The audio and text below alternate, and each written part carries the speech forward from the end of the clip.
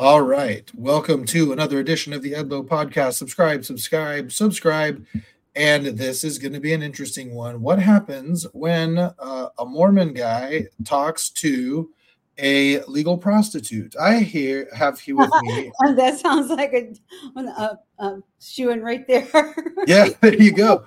Yeah, I have with to that guy. Yeah, exactly. Yeah. Well, that's actually a question I'm going to have for you. You might First of get all, let me just he's going to get a Woody. That's what's going to happen.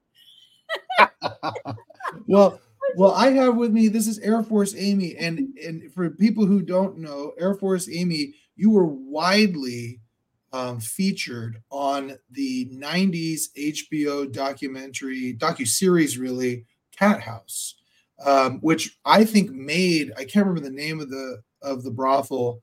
I think it was the Moonlight Bunny Ranch, right? Made it famous, like it was synonymous with legal prostitution in Nevada. And so,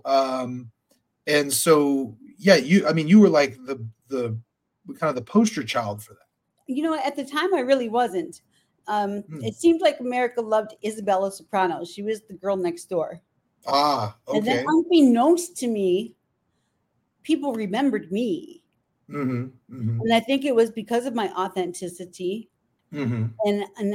And I wasn't playing to the cameras. I was giving them my true self, and they would set scenes and create scenes, and you know, the producers would create these little tips and things like that, and I wanted to play those games. I'd say, you know what, when I have a client and he's willing to participate, we'll give you a scene. Mm-hmm. And that way, otherwise they were paying actors to have sex with me, getting free drinks, and getting paid to be on the show, and I'm getting nothing. I was like, yeah, that's not going to fly in my book.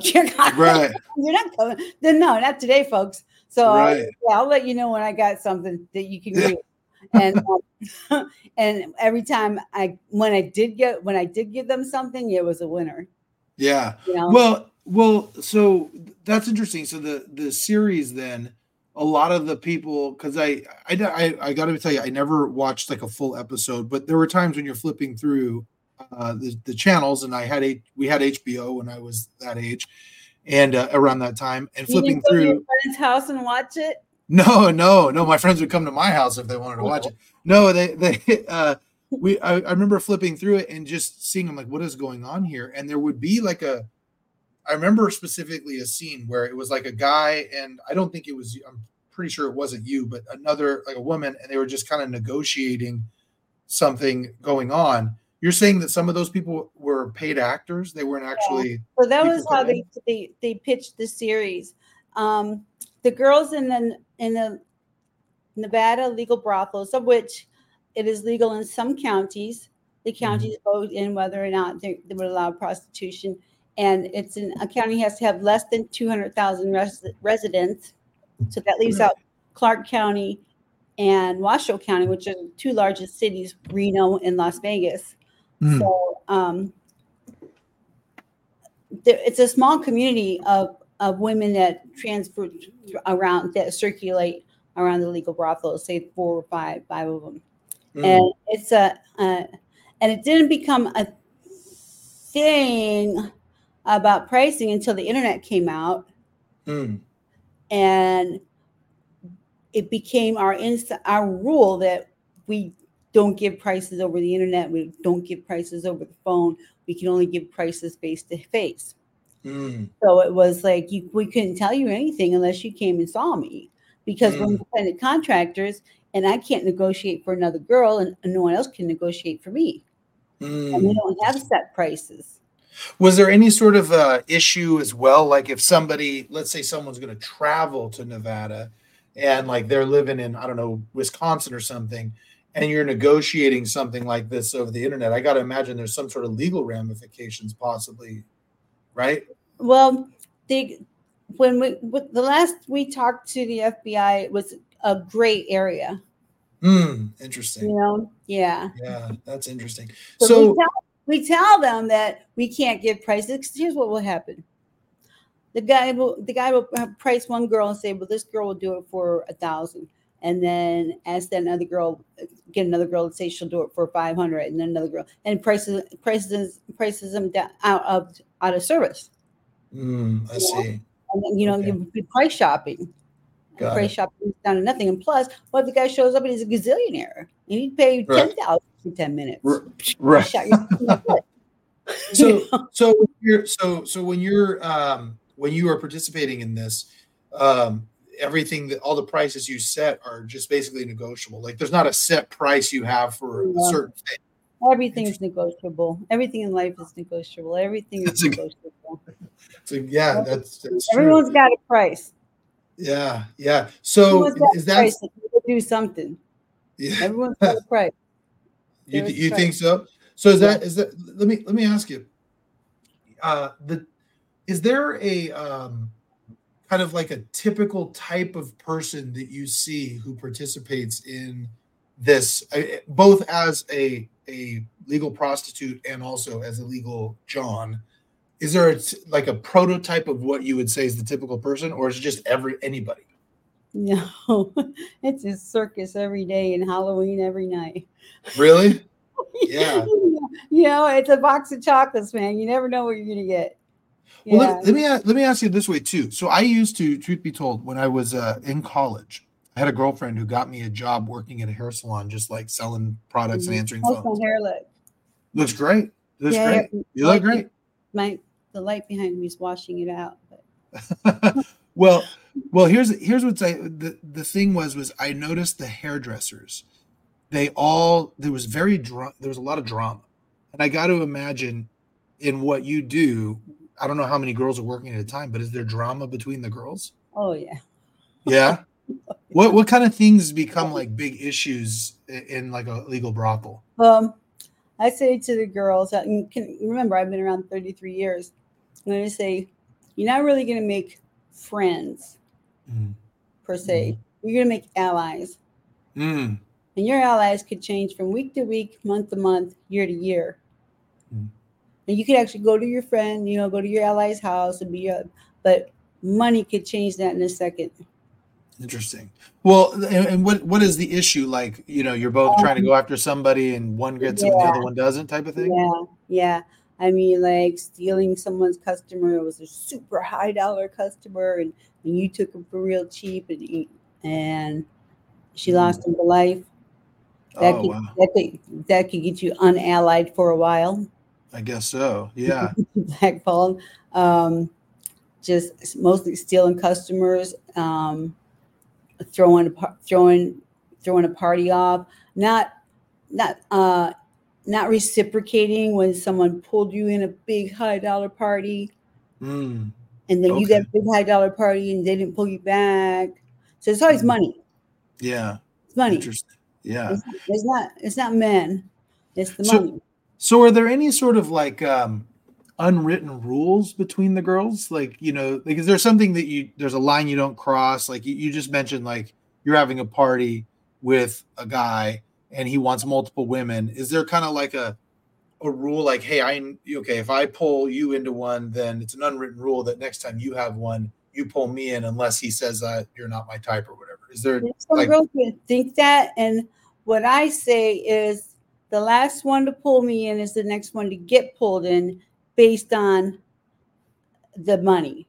I mean, if you pulled me in for $500 and you're the last one to pull me in, and someone right before you pulled me in for 10,000, I'm sorry, honey, I got to pull the girl that just pulled me in for 10,000. Right. Do you have parties that are that expensive, like $10,000? Yeah, that's a drop in the bucket, honey.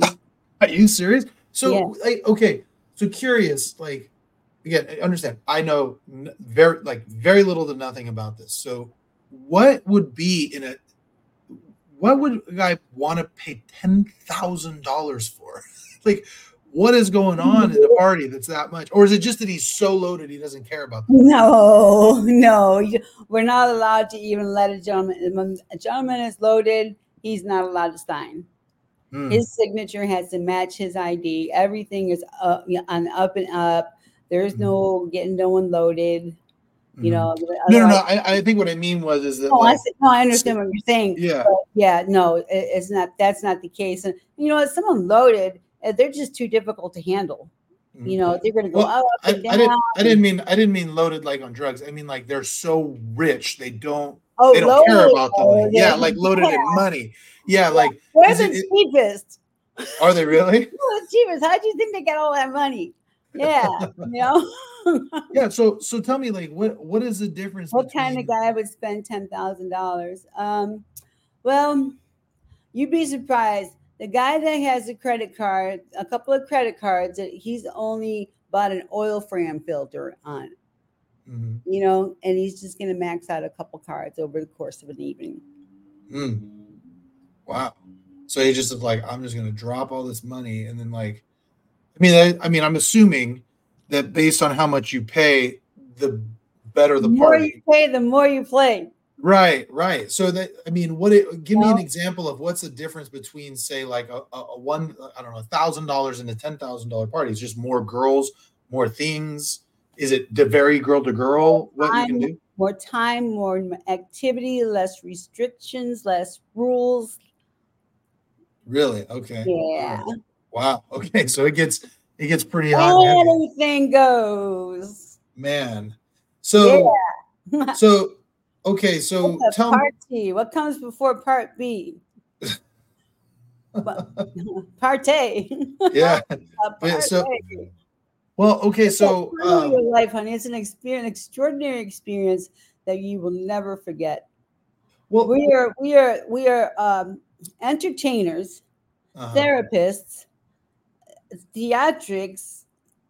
I'm the best sex you're ever going to have in your life. That's a fact, Jack. I've been told that from every single one. Okay. You do it so long as I do. You just learn tricks of the trade. And plus, I love sex. There's one thing I love: to orgasm. I love, and I have control like over every single muscle twitch in my body. Every single one. Every single one.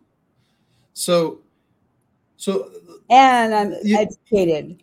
I'm formally educated in human sexuality, sex education, loveology, and really. Oh yeah, I have tons of degrees. You can go on my website, airforceamy.com, and see all my, several of my degrees. So you actually got degrees in human plus education. Yes. So where did you go to school? I have a candidate for a PhD in human sexuality for the Institute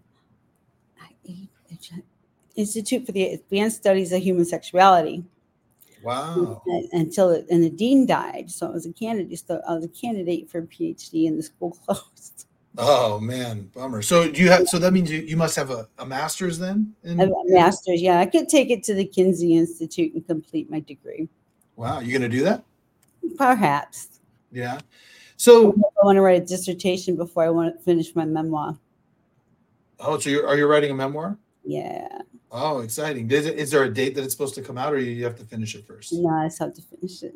Interesting. So tell me now, what got you into this industry? Were you a stripper first and you got into it that way, or something else? What do they call it? They call it survival prostitution.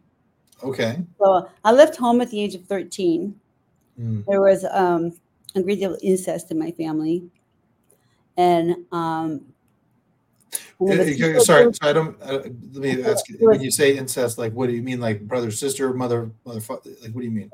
The men and all the males in the family against me, and my sisters too. Okay. Oh, so there's like okay.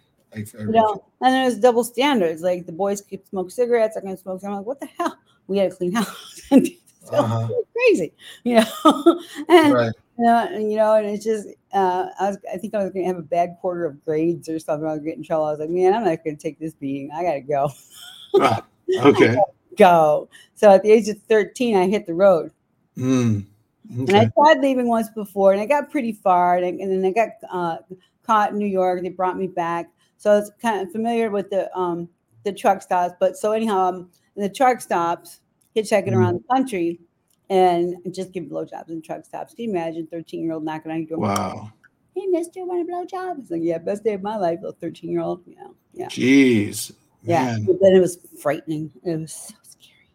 When you're doing that at the age of 13, I So mean, did you I run don't into any? remember it was the age of 13. I think I had more balls at the age of 13, but those truck stops at night and the stories you heard, and the girls, it was their territory, and guys gaffing girls and putting them in their reefers, and your pockets getting cut out, and you just getting, kidnapped, and it was most, and then the police, the helicopters, the dogs, it was just the most frightening thing you ever encountered in your life. It What? was so scary. So let me ask you, when you're 13 years old and you're doing this, I mean, did someone tell you that's something you could do, or did you just, you But knew because of what I was was, being raped at home.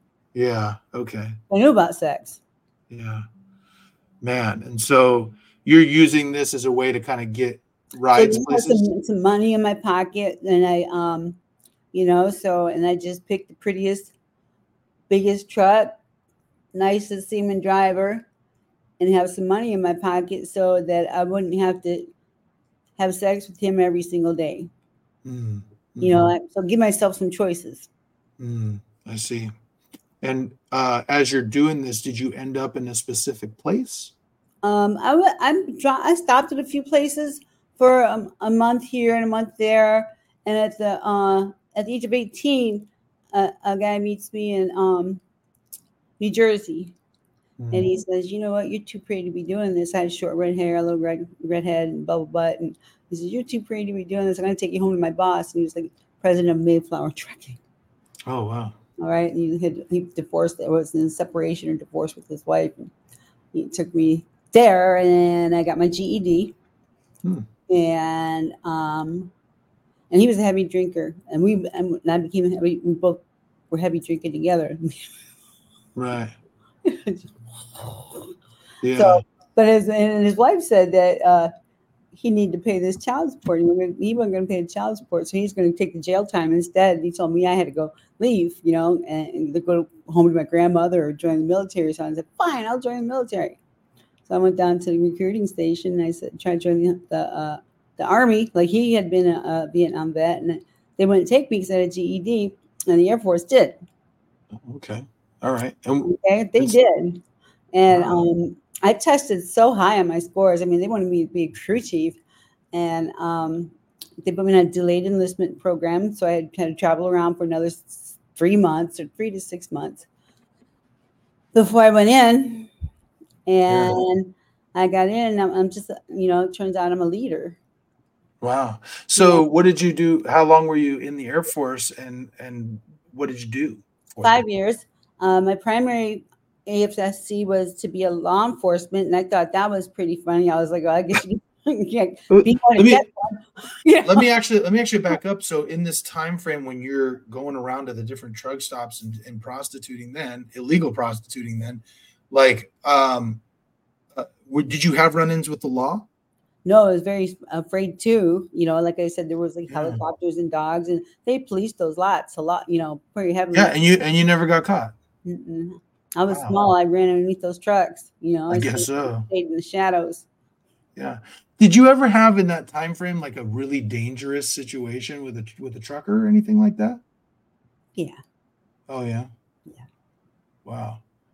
How did you handle? I mean, being so young, how did you handle that? I mean, did you just know because of what was going on at home that how to handle yourself? You know, um, I've had a great deal of therapy. Okay, Mm, and it turns out from the abuse I had at home and the knowledge I gained in the streets, I can size up a situation instantaneously. interesting. I can size up a room, a person. I can size you up real quick Mm, and wow. and make my plan. Wow. So that's just kind of a survival mechanism for Yeah, you. Wow.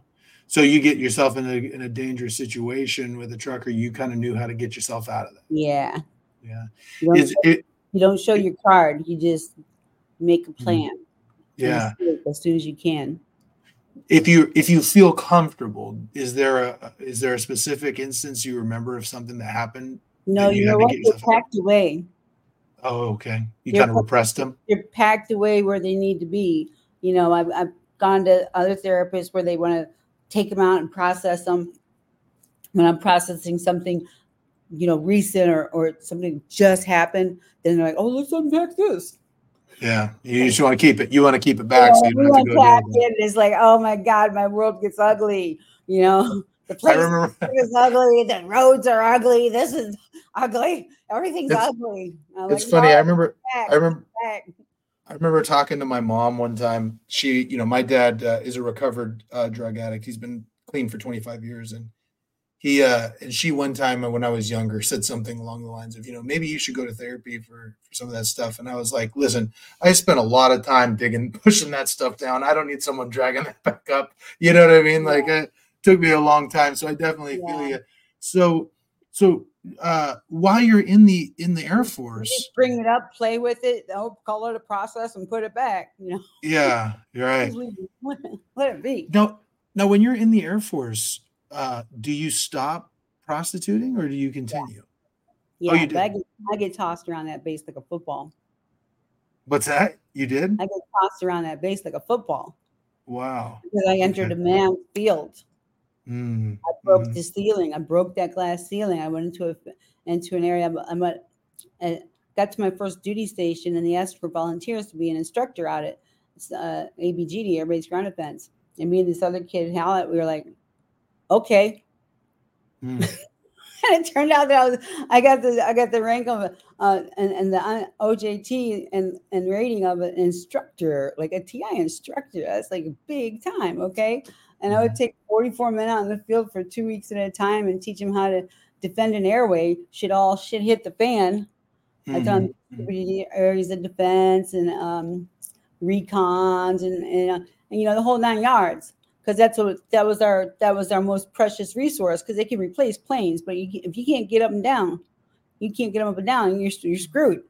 Right. So you Yeah. know we got to defend that runway at all costs. So I was an instructor, and you know I invaded those commandos Mm. base. You know? These the elite. They were the elite of all the security police.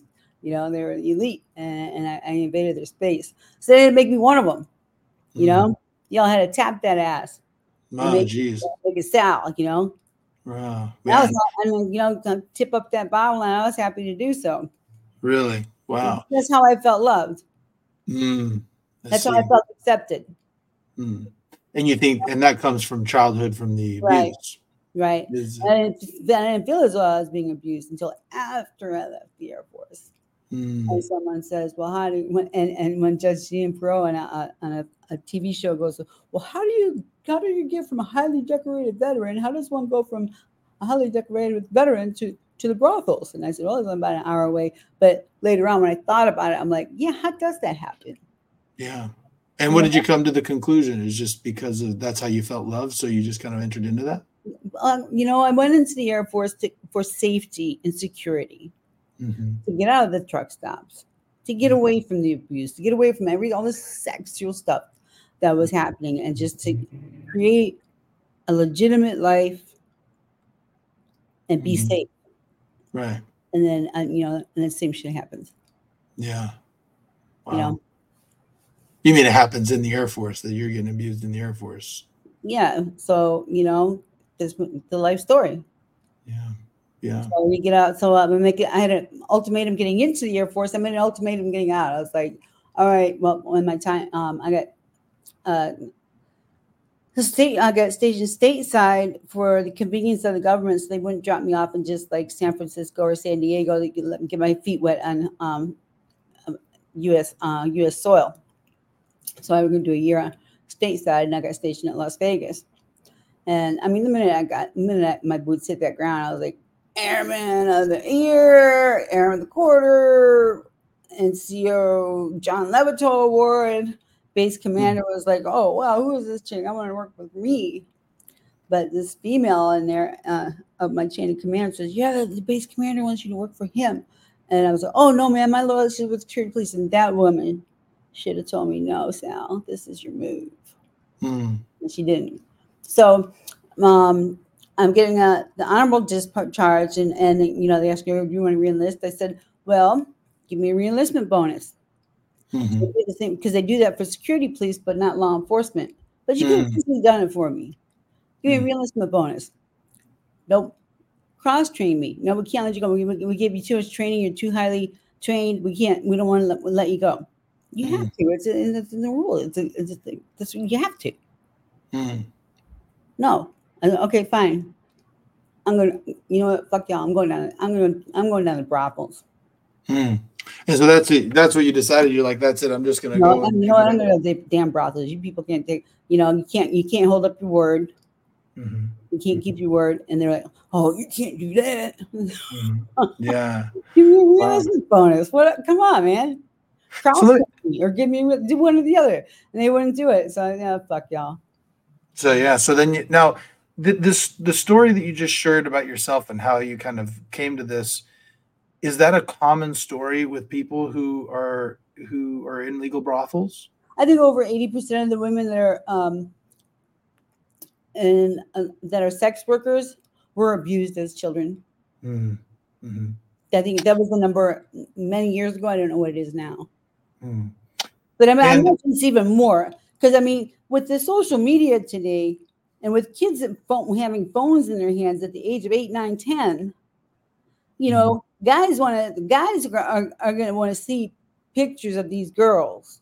This is what I'm guessing. Yeah, so you're thinking it's even worse now than it was back then. It's even worse. It's like, yeah, hey, show me your tits. Hey, show me your photos. And then, you know, and girls are trying to make sexier and sexier pictures because that's what's, you know, gets them attention. And and then the guys are hammering them for it. And then they're going to turn around and call her a slut. Right. You know? Yeah. So now, but I'm assuming being in a legal brothel much safer than being in a truck stop, right? Yeah. But at the same time, do you still have some of those dangerous situations? It doesn't seem like, no. You know, not with me, because I carry myself in a certain way. I stop something before it happens. Right. You know, I can feel it changing. I'm not going to let it change. But a newer girl without the experience, you know, someone's going to try and take it, you know, slip something in the wrong place. You know, mostly, you know, or try to take off their condom, or you know, try to pin them down or touch them inappropriately, hold them inappropriately. Now all of that stuff. So all of that stuff. I mean, what is that? Something you mentioned? Everything is negotiable. Like, you know, are there people who want that? They want some sort of simulated they're abusing you type of situation. Yeah. There's girls that will they'll advertise it. They'll be submissive. And I won't. Yeah. No. I mean, I have a price, you know. I have a price. Well, and that's the thing. I mean, let me ask you this: given your experience in your childhood, how do you separate, say, that trauma from what you do now, if that makes sense? Like, how do you not let your trauma and your history kind of affect you when you're engaged in the act of sex for pay? I've closed that door. Okay. That door is closed. I mean, what are you gonna hold on to it? It's like a dirty diaper. You know, a traumatic situation is like a dirty diaper. You get this dirty diaper. Do you want to sit in it, smush it around, and wear it for the rest of your life, and just keep smushing it, and wearing it, smelling it, sticking it, stick your finger in it, play with it? No, you want to take that dirty diaper off and throw it away, and put on a clean diaper, man. Move on. Yeah, I think a better question is do you get, now that you're doing it for money and you're kind of setting the rules, is there like a sense of empowerment for you now because, or something of that nature? Is there something that you get out? I guess better way, what do you get out of doing this type of work? What do you get out of it other than money? Right. I get satisfaction knowing that I've changed someone's life. I honestly love the people I meet. I love that they have become so vulnerable. They trust me to be vulnerable with me and bring their issues, their vulnerabilities. They get naked in front of me. You know, they show their car. They you know, men are not as bravado as you know, they talk, and and it's nice that I can treat them with gentleness and care and kindness, and give them confidence. That's the best part, is watching a guy come in with his heart put through a blender and walk out just skipping on air. And that's something you mentioned earlier, is you said something like, sometimes I'm a therapist, sometimes I'm doing all these things. So I take it that for you, sometimes there's, or maybe you can comment on this, it's more than just sex for money. Oh yeah, it's more than sex. Sex is this much of it, you know, that much. That So much. do you have, I mean, like regulars who come to you and they're just like, you're kind of just a listening ear? Is that part of it? Yeah. Yeah, there are guys that just want to cuddle. I mean, they know their package doesn't work any longer, but I'll give it my college try, man. Yeah. More than the college try, okay? And then so the tables turn, and I enjoy when a man pleasures me. So that's what they get out of it. They get to enjoy me pleasure. You know, Interesting. or learn a new move, or I can teach them how to pick up a chick, or how to act with a chick, or what girls like, you know, or what not to do with the girl, you know, things like that. I like for me to be the springboard.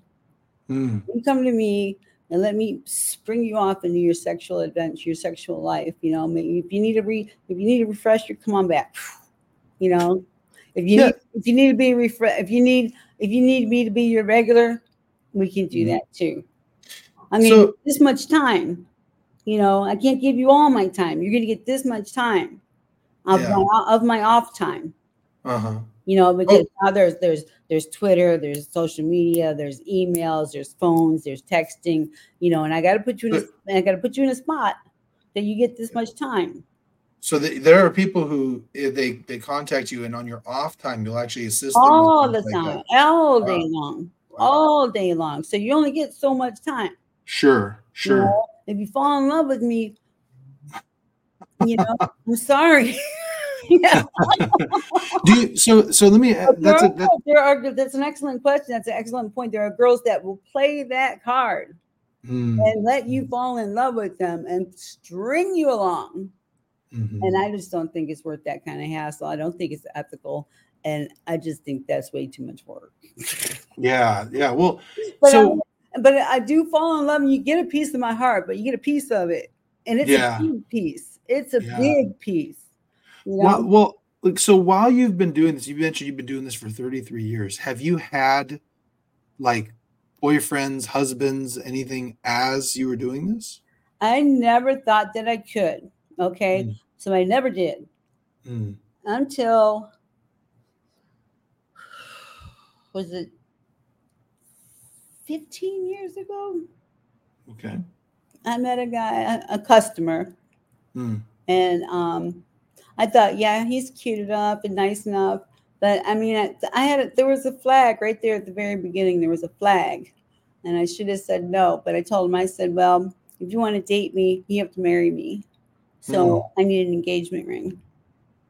He gave me like a $26,000 engagement ring. Did he really? Yeah. So, but I mean, what was the red flag? What was it that you were like, that's a red flag, I'm not doing it? Oh, now that I've given up that information, I don't know if I want to put the rest of it out there. Oh, okay. All right. If you don't want to, it's just, it's interesting because I'm sitting. In hindsight, I knew the very day that I met him. You knew the very day you met him that it couldn't be that way? Yeah, I knew there was something. But you caught feelings for him? I did. I think I fell in love with the thought of being in love. Okay. Because I'd never had a boyfriend. Okay. I ran away at 13. Sure. I didn't go to prom. I didn't have a boyfriend. Military. I was Sal, Rambo. You know, I didn't have a boyfriend.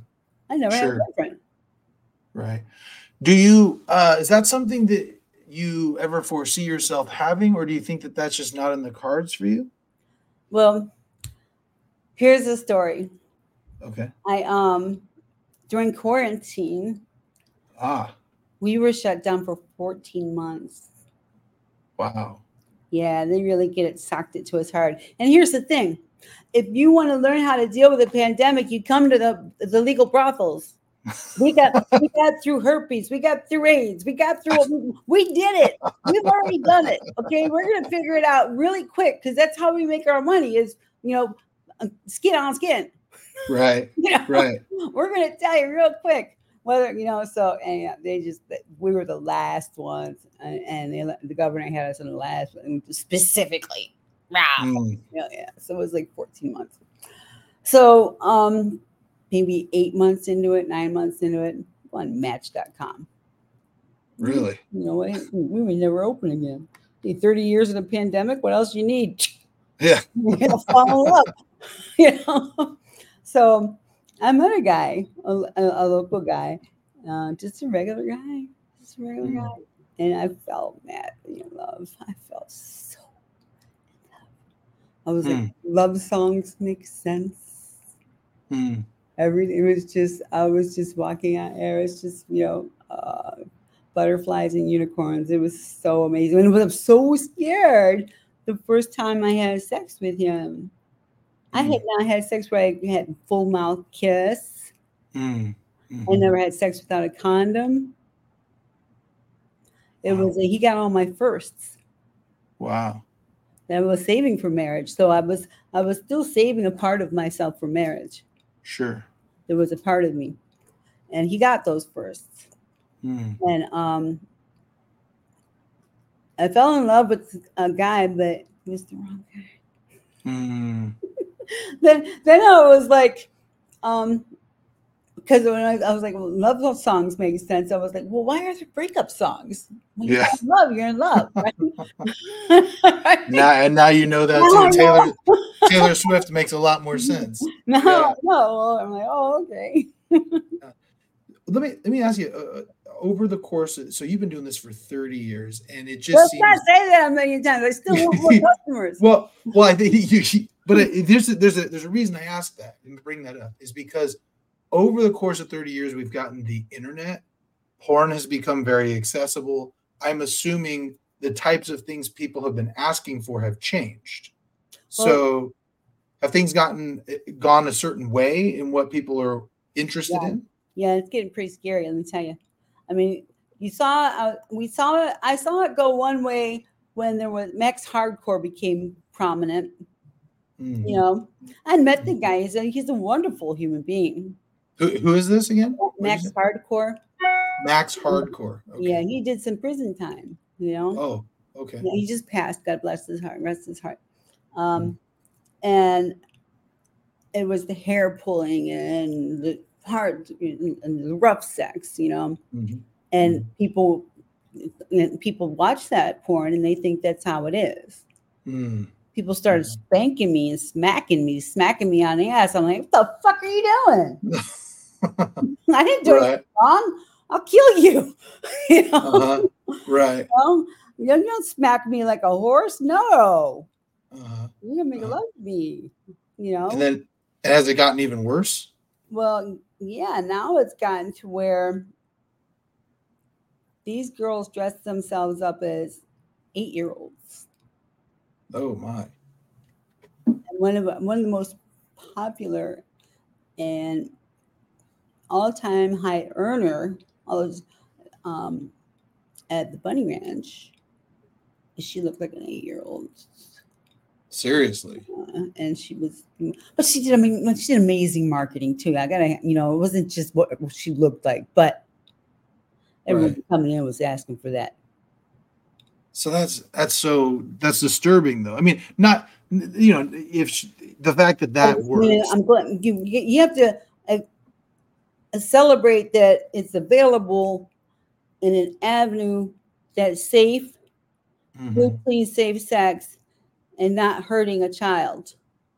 Right. Although there are 85,000 missing children right now.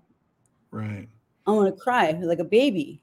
Well, and it's concerning because, yeah, sure, that I know that this there's is what men want now, right, and that's kind and of someone's giving it to them. right, It's acceptable somewhere. and that's scary. I have two daughters myself who are 15 and 13 and or 15 and They're 12, too and old. yeah, yeah. Well, it's just it's concerning because yeah, I mean that's I don't allow them on the internet. I don't allow them to have social media, any of that stuff. I mean, I do a YouTube channel where I tell them dad jokes, and Yeah. that's about it. But I have complete control. Yeah, yeah. I mean, you have to. You got to have them. I mean, I ask people with children. I have so many friends with kids that I don't have children, but I'm anti to Christmas. Is like this. Yeah. Yeah, I'm anti to so many children, and I asked, how are we gonna, what are we gonna do? What are we doing? How do we, and one's an Italian dad got his foot down on it, and yeah, and then another one, you see that you don't have the hold on it, and it's going to go a certain way. It could just Yeah. like a flip of a switch, man. Yeah. As you go, So it's all in that entire upbringing, and you yeah. get them in church. That's all I can think of is get them Mhm. in church. I don't care which one. Yeah. You got to You get involved in church, not school things, church things. You got to right. you got to get spirituality in there. You gotta. Well, you mentioned spirituality, and I know we talked a little bit off air about you have a history with Catholicism, and you mentioned your spiritual. Tell me more about that. I've always, since I left home, have felt that I'm guarded by angels. I mean, battalions of angels. So Mm. I am guarded and protected and loved by God. Sure. When I was at home, I had a fear and loathing God. A very fearful God, and throughout the years, I mean, my lifestyle has not come without the development of addictions, Sure. right? And the only I'm maintained my sobriety many, many, many, many years, and it's through a spiritual program. You do AA, NA? I'm not really. I'm almost a celebrity, so I'm not really supposed to break my anonymity. Because what if I were to go off the wagon tomorrow? Sure. People will be like, "Well, that program doesn't work." Right. Right. But it is a program, and it is a program of I take steps that look at myself and look within myself and better myself, and I'm with people that are on the same path as me, and I help people. And I love it. It's my joy. It's my well, yeah, and there's a higher power developed within it and all of that. With a spiritual awakening, and it's a living the right life, the clean life. So how long have you been sober? 7+. Okay, great. So in this, you're trying for 30 years. So I stack up this many years, this many years, this many years, this many years. But I had somewhere along the line, our house doctor prescribed me Valium. And I've stayed on Valium for like 15 years, and that always kept that door just a little bit open. So that it was easy for me to, succumb to something. Sure.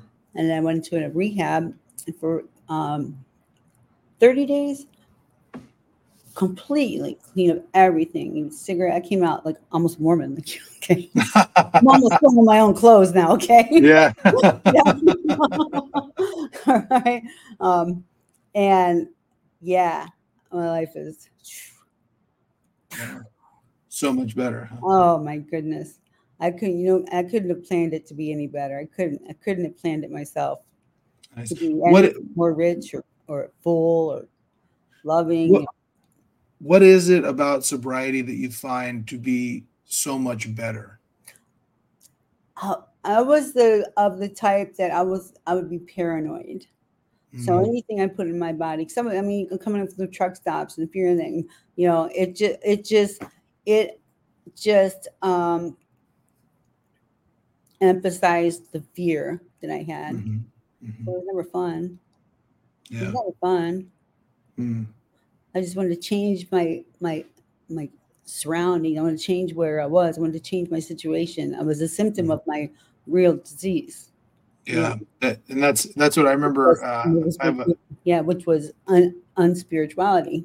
Yeah, I have a friend who's a therapist who he says addiction is really just an unhealthy coping mechanism, and Yeah, if you fix what's underneath, then the addiction kind of fixes itself.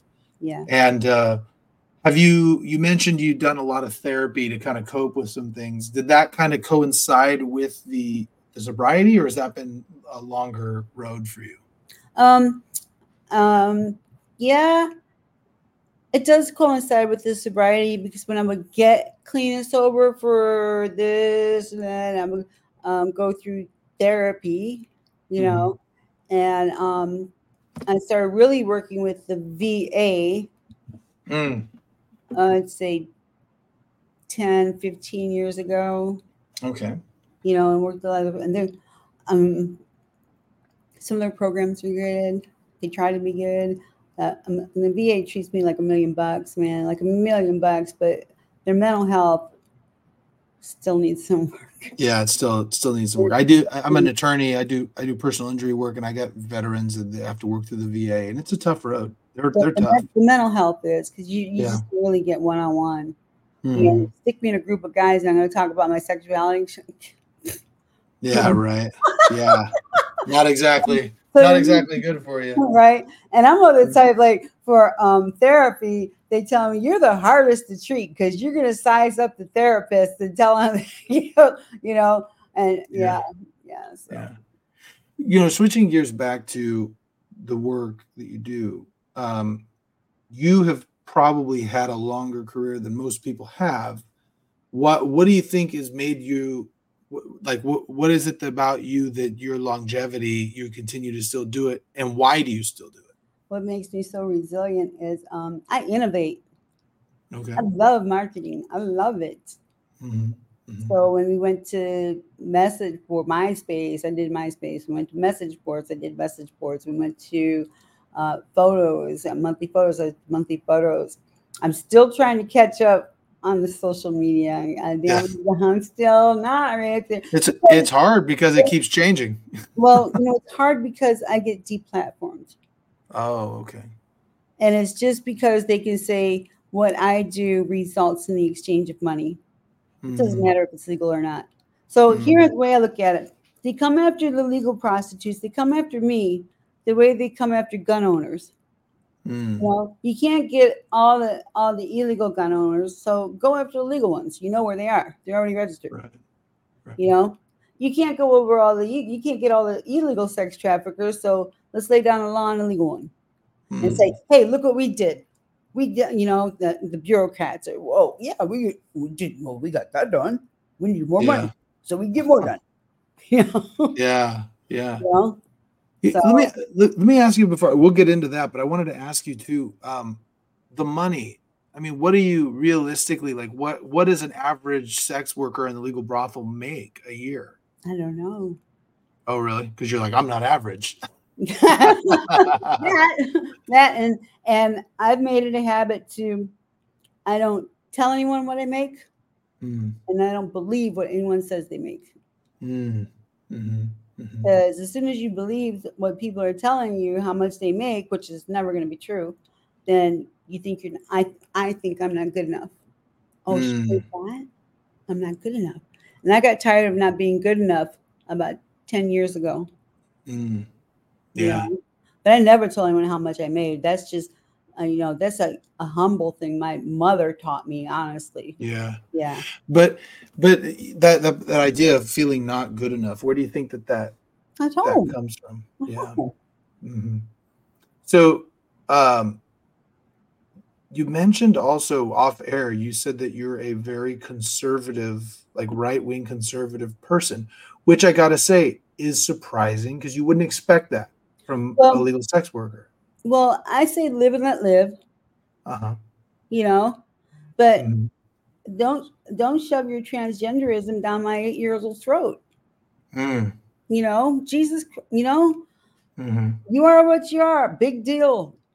Mhm. You know, you don't have to act out and be belligerent to get your point across. There's ways to do it. Have you worked around transgender prostitutes as well? I'm about to. Oh, really? Mhm. Okay. Okay. Because the reason I ask is because I'm curious what their views would be of you since you're a right wing conservative. Because it seems that I think you agree with me on this is that both sides seem to be really polarized and fighting and fighting and fighting. And I just wish if people actually worked together and talked to each other, they don't have to do that. Like I'm a Yeah, conservative person, but I got friends that are transgender and gay and all sorts of we different things. all do. It's just Right. it's just the media that makes you think there's a problem. Right. There is Right. no problem. Mm-hmm. Mm-hmm. And maybe I'll get a million transgenders going, "Oh, there's a problem. You don't understand." You know, but Mm-hmm. I'm on a transgenders podcast and they love me. Yeah. Know? And I'm not giving my phone number. Call me every day. Oh, you're still doing drugs? Call me every day. I want to, I want to know where you're at, what you're doing. Yeah. You know, but I mean, and my Thanksgiving table is every color of the rainbow. Mm. You Mhm. know, and it's been that way for a long time. And you don't have to tell me, these views, and you don't have to burn down my stuff. Mhm. You don't have to rob all my stuff. You Mhm. know, okay, I get it.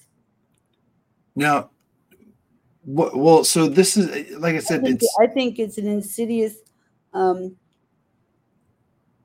Marxism oh yeah. permeating our schools, and it's China just going to rip us out from the inside. It- They've already done it. yeah. Do you find that the men that come to you, and you may not know this, I'm sure I don't know if you talk about it or not, but do they tend to be more conservative or liberal, or is it everybody? Yeah, and when I say something about conservative, because they'll see my I have like one small little Trump sticker in my room, Okay. Uh-huh. and they'll be like, "I like your sticker," right? And so Uh-huh. I'm like, "Yeah, this is gonna be good," you know. Yeah. And You, even not, the when I talk to liberals, they get very uncomfortable, yeah. very uncomfortable. They don't want to talk no more. And I've never seen a conservative do anything to anyone else's property. Mm, Okay, mhm. but I had a Trump sticker on my car window, and someone, and a very expensive Mercedes Benz.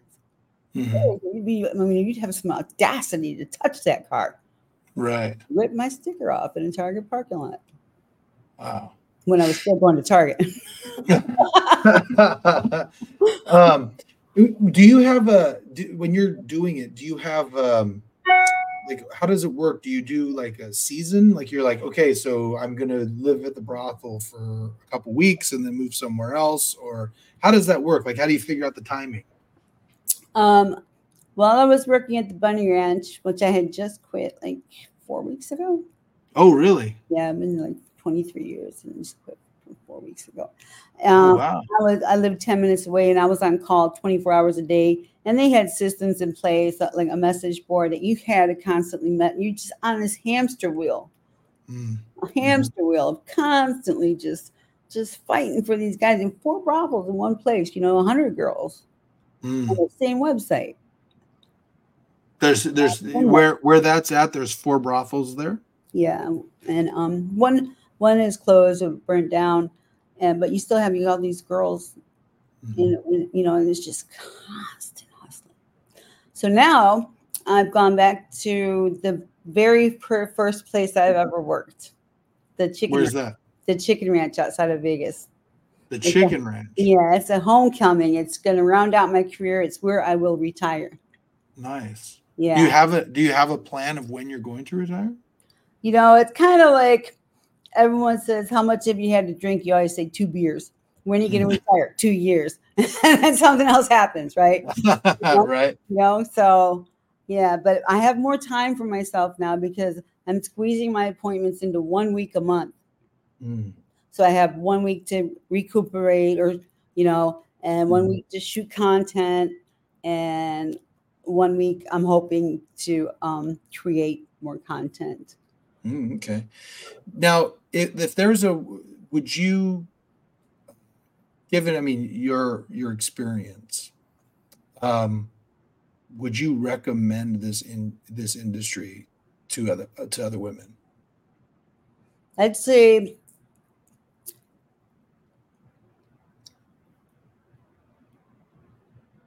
no.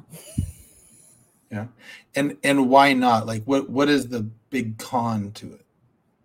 You can get addicted to the money and get stuck. You can get addicted to something someone gave you and get stuck. You are better off. I mean, the shame and the guilt and what it does to, I mean, you're going to hide it from your family, trying to hide it from your friends, and the stigma attached to it. Unless you've already sacrificed all those, sex has no value unless you're selling it to use. If that's what, if you need to get away from a pimp, you need to get away from a bad situation, you've already been selling it, by all means, yes. By all means, yes. Yes. Choose your brothel wisely. Choose one that will empower you and allow you to lift yourself up. They'll help you with find someone that you can find me. Yeah. Me or someone like me that can help you buy your first house, get your credit score back, repair your credit, do your accounting, pay your taxes. Yeah, and build the. Ooh, we have an Amber Alert. This is the second time there's an Amber Alert. I'm in Houston. That's okay. Let me. I want to piggyback off of something you just said. It sounds like what you're saying essentially is, look, if you've already been selling sex, the legal brothels are the way to go. Safer, better, people can help you, but you wouldn't recommend sex work to people who haven't already been doing it. Is that correct? Yeah. And you mentioned another thing in there. You said the shame attached and all of those things. Tell me a little bit about that. Do you feel shameful for being involved in it? Or did you at a time? Society does that, okay? Society glorifies the pimp and vilifies the prostitute. It's that way, and that's got to change. Yeah, that's not fair. No, that needs to change. Yeah. Do you think that the way that Nevada handles it is a good way of handling legal prostitution?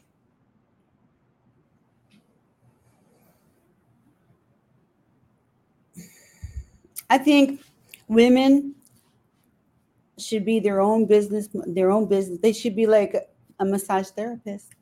You should have, or a hairdresser, and you report to a board.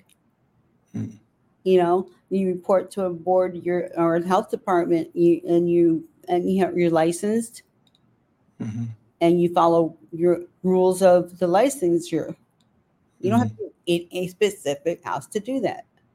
Yeah, it's set up their own house, right? Or a group of girls would set up a house. We were pretty smart. Yeah. Well, we don't need a middleman taking 50% of the money. I think another question that I know a lot of people are probably wondering who are listening to this is that like you've heard, like I've heard women who've been involved in the porn industry talking about how terrible the porn industry is for the women. Do you feel that the sex work in general, including what you do, is the way it's set up is bad for women? Like I said, it glorifies the pimp and vilifies the prostitute. Now, porn is seeing a change where the girls are branding themselves and they have their own channels on OnlyFans. They've been liberated. Mm-hmm. I mean, they have full on porn channels, you know, and in collaboration. So they're liberated. Mm. Yeah. You know, we're still not liberated. I mean, I see girls on Twitter that they travel all over the country and, you know, they have clients, and I don't, you know, I couldn't do that. The feds would be on my back in a second because I'm Air Force Amy, you know. Sure. I see other women doing that, and it just can't be safe. It can't be. It's got to be scary. Yeah. How Do you find that some of the women that you work with do have, you know, husbands, children, and do you find that works for them? It does. You know, you make it work. Like I said, when I got that boyfriend and that I got engaged to, I thought that, oh, I'm never going to be able to have sex with someone. I'm not going to be able to work. How is this going to work? How is this going to mess with my mind? I'm not going to be able to do it. And, you know, the first client you have and it feels good, you know, that wasn't so bad. That wasn't so bad. That was pretty easy. You know? Yeah. Do you But so other girls, we compartmentalize. Mm. Okay. So they'll go so far with the customer and stop there, and then the husband gets the rest. Or they compartmentalize. I mean, just I have a set way of doing it. This, you know, you compartmentalize.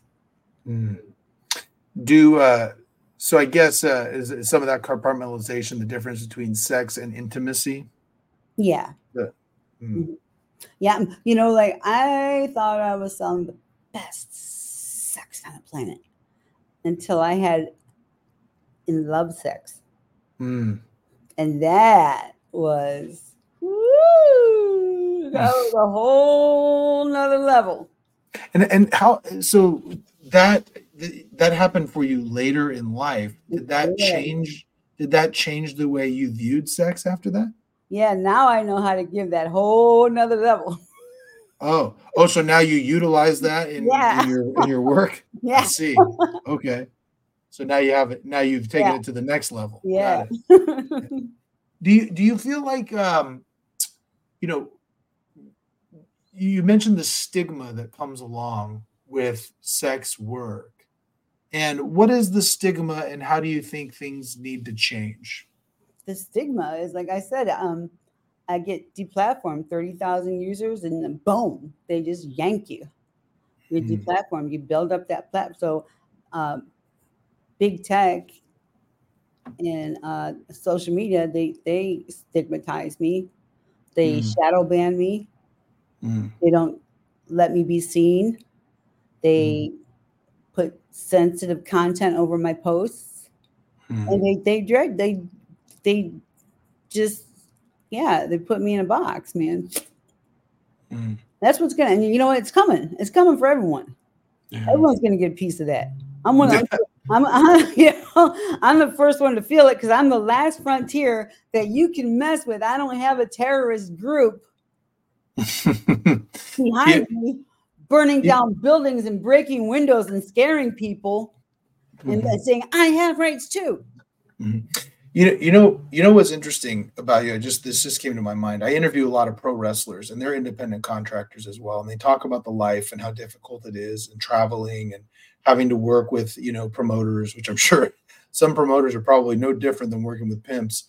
And I'm just curious. Sometimes I talk to wrestlers and I ask them. I say, "Do you regret becoming wrestlers?" And the answers vary. And so for you, Air Force Amy, if you had to do it over again, do you wish that you were not in this industry, or do you are you happy of the choice you made? Well, I can't regret my choices. You Yeah, know, you doesn't help. can't Yeah, regret, right? yeah. I can't regret the choices I made. All my choices have led me to another level of understanding of other people that have made those Mm-hmm. same choices and maybe need to see a road out Mm-hmm. or need some empathy and some understanding or Mm-hmm. some advice, you know. Mm-hmm. So I can't say I regret that. I always say if it wasn't me, it'd have been someone else that couldn't handle it. And maybe they couldn't handle it and wouldn't be here today, Mm-hmm. you know. Interesting. And I'm kind of thinking I regret staying at the bunny ranch a little too long. I don't know. Yeah, yeah. Do almost, you, almost half my life. yeah. I'm Do you, not, is there a reason specific why that you can talk about, or is it just being in one place too long, just kind of you got over it? Yeah, just too they're a little too long. I'll wager. I'll stage you're welcome. Huh? Yeah. no, I did not stay my welcome. They didn't Uh, want to see me go, oh right. but Okay. I just I outgrew it. Yeah. You know, Yeah. when you're the smartest person in the room, it's time to leave the room. Mm, And I hmm. stayed in the room way too long. Yeah. Well, What so the hell? It all happens for a reason. I mean, it's God's plan, not my plan. yeah, it's true. So what do you think is next? I know what's next. What's next? um, so I'm at the chicken ranch, Uh-huh. and I have way more wealth of opportunity in Las Vegas than I do in Dayton, Nevada. Hmm. I Hmm. have many shows approaching me, Mm, whereas I wasn't. That was one of the things that I wasn't allowed to do media. mm, So I'm having a lot. Have many projects approaching me, and I couldn't really couldn't pick up writing the memoirs when I was working at the ranch as when I started during quarantine. mm, So I couldn't write while I worked there. mm, It mm. just didn't mesh. I was too, they kept saying a hamster wheel. You're too busy, busy, busy, busy, busy, you know? Yeah. So I'm gonna knock out that memoir, man. Awesome. That's gonna be a good one. That'll be interesting. Yeah, it's Yeah. gonna be good. Good. And sell it, sell it. Awesome. Yeah. Let me I appreciate your But time. I ask every I am at the chicken ranch and I do have a schedule. And please come see me before you never. And I just had a whole body tune up down here in Houston and nice. fabulous, Excellent. fabulous, darling. Well, let me ask you. I ask everybody three questions. I'm going to ask you these questions. Okay. First one: do you think is your biggest success in life?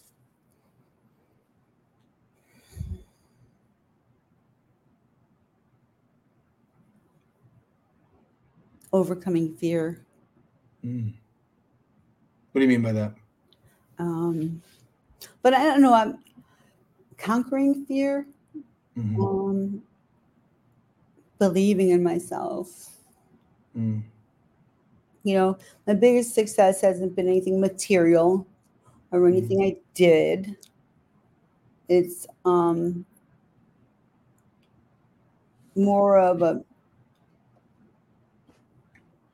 inward a fix of my something a character defect fix of me. Mm. Yeah, something Mm-hmm. I've fixed within myself. Yeah. What is your biggest failure, and what have you learned from it?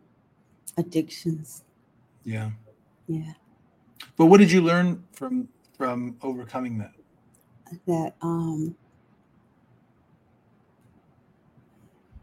trust in a higher power. And if you for there's some people, here's my thing around addictions too. There's some artists out there that will play the game of sobriety. I found the Lord, and yeah, and really pushing this pedestal and this narrative of sobriety while they got a joint hanging out of their mouth 24/7, you know? So you're selling the wrong message to a lot of people. There are a lot of people that can't take one of anything that affects them from the neck up. So you're telling a lot of people that it's okay to not do meth, but still drink and do marijuana. That doesn't jive with me, man. You're putting out bad information. You're going to keep a lot of people out there in a bad space for a long time because you're giving them wrong information. So for you, sobriety is from everything. Yeah, it has to be. Yeah. And for most people that have any addiction, it has to be. I mean, if you got the addiction bug, you got the addiction bug. Yeah, and it's rampant. You got to become addicted to something healthy. Yeah. Yeah, well, I got to tell you, I have a lot of addicts in my family, and I know how hard it is. So I just want to say congratulations for being able to stay sober, because that is not easy. And no, and you know, the fact that you've been able to do it is really great. You know. Last question I have for everybody is at some point, we hope it's far, far down the road, but at some point you're going to pass away and there's going to be a funeral and someone's going to give your eulogy. What's the one thing you hope somebody says about you in your eulogy? She helped so many people. Mm-hmm. Mm-hmm. Yeah. I'm a helper. Well, you know, I can tell that you put great pride in being a leader and helping people, whether it be your fellow sex worker or whether it be the Johns that come and see you. I can tell you have great leadership qualities. And, you know, I was sitting here, and as I was asking you the question, I'm like, what's next for you? I could just imagine you at some point becoming a therapist for other sex workers who are trying to get out of it. you know, I'm a really super good friends. My best friend for 20 years now is Annie Lobert in Las Vegas with Hookers for Jesus. Oh, okay. Interesting. Yeah. Hookers for Jesus. Yeah. Isn't it? I have a catchy name, Air Force Amy, and she has a catchy name, Hookers for Jesus. And she's so passionate.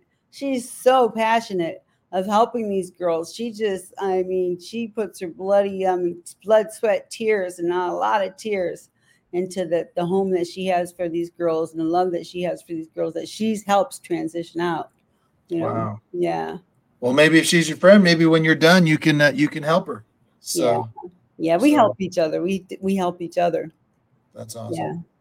And, well, Amy, you can't just like take a girl off the street and expect that she's just gonna get, she's just gonna lose the bug. Right. You know. Right. So is it? Well, that's interesting. You bring that. You call it a bug. So is it like an addiction? It's an addiction. Yeah. Yeah. Is it the money that the addiction, or the attention? There's so much that's an addiction. It's the power and control, the money, what it buys you, the instant gratification, the thrill of the kill, sales, marketing, Yeah. And you try to say that it's okay because I'm still helping someone. Well, yeah. Well, Amy, listen, I appreciate you coming on, giving me the time. I'm glad we were able to set this up. It's been very fascinating. Are you on social media now? And if you are, where can they find you? I am. Everything is Air Force Amy. Okay, great. Yeah, there's some people that steal my name, and you'll be able to tell. Yeah. But I'm right. Air Force Amy on Twitter. I don't post that much on Instagram because they got me, gun shy, man. They pull my but it's Air Force Amy XO. I have a TikTok. It's Air Force Amy XO. And actually, just go to my website, airforceamy.com. I'm still updating it to Chicken Ranch, where a lot of stuff's still on it, Bunny Ranch. I had planned this plastic surgery. before I even quit the bunny ranch. Oh, And nice. so I didn't have time to rebrand. I was just like, rug got pulled. I'm recuperating. Yeah. Well, awesome. Well, for those of you who listened, obviously follow Amy and subscribe. We have a lot more content coming up. And Amy, thanks for coming on. You know what? I'm only at the Chicken Ranch like 1 week a month, and the women are so beautiful. They are so beautiful. I go to Chicken Ranch brothel, and just look at these women. They're gorgeous, really, and really nice, real nice ladies. I know a lot of them. A lot of our best girls, migrated south recently. A lot of girls made that jump. So I mean, the best of the best are there, and it's just nice. Oh man, it's a reunion of the best of the best. Well, that's it's so shocking. It's not shocking. It's crazy to me that you've been able to be in this industry for so long and still like your longevity and the fact that I'm sure you got a following that's following you. Yeah. I'm popular. Yeah. I didn't know, I thought maybe someone was stepping on my emails because I was sending so many emails out and the people would ghost me. But I thought, this is strange. Why am I being ghosted so much? It's something just doesn't jive for a long time. And now my emails are just like everybody has conversations with me. I'm not getting ghosted. Nice. It's nice. Well, much success, and like I said, everybody who's listening, more stuff coming up, and we'll talk to you later. Thank you.